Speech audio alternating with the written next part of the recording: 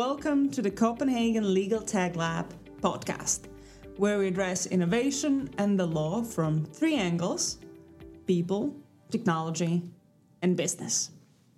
Today we are here at the Faculty of Law at the University of Copenhagen, together with Berdien van der Donk, an academic.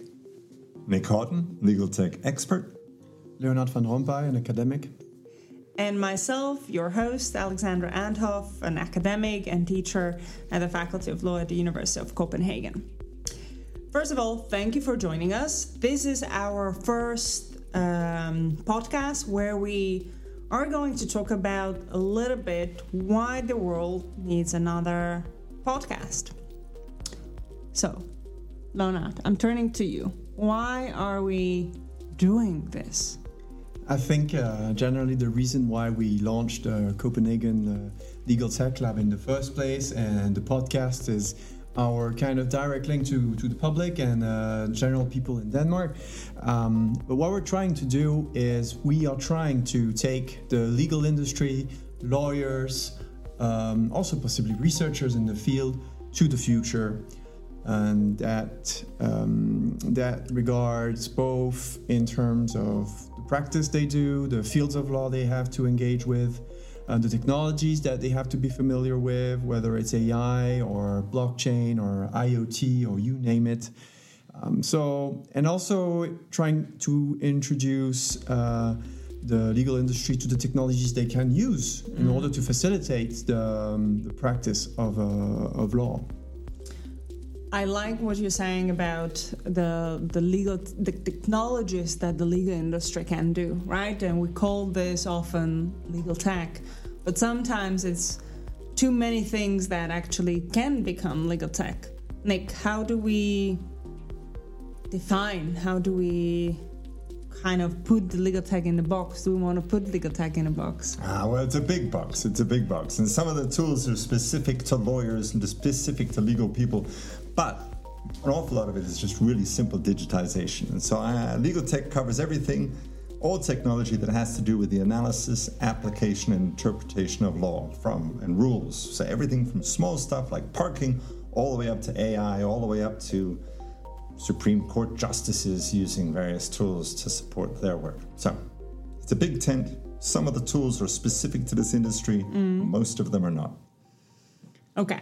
So we will be talking about all these kind of different tools. We will talk about their use within the industry, but not only within the industry, but also for the greater public. Absolutely. For the people and how people can use these tools actually to enforce their rights and to learn about their obligations, etc. But as you might know, and as I said at the beginning, we are here at the Faculty of Law at the University of Copenhagen. So we are starting here in Denmark, right? So, Berdien, tell us why we are starting here in Denmark. Well, as you said, of course, we are located here at the Faculty of Law at the University of Copenhagen, so that looking at Denmark was a natural choice. But I think also the Danish society in itself is a very digitalized one. So you can buy property signing your online contract with a digital signature. That is all allowed. It's facilitated in society, but there's still a lot to be gained. And we hope that looking at innovation in Denmark can lead or serve as a jumping board to other jurisdictions that maybe can be inspired by how Denmark treats this. Yes, indeed, Denmark has been ranked as one of the most digitized jurisdictions or countries around the world. So to bring this kind of angle towards the legal industry, which is oftentimes perceived as very traditional and not that innovation prone, precisely in this kind of ecosystem, is hopefully the right starting point. I think that we try to do with this first podcast a little bit of introduction, a little bit why and what we are going to do. I hope that this stays clear with all of you, and we hope that you decide to listen to us as we go on. I promise you we have very interesting topics coming up.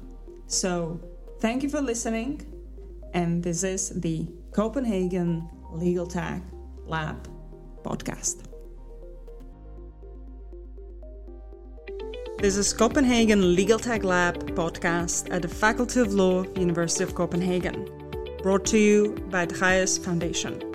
And don't forget to subscribe and follow us on social media and your favorite podcast platform.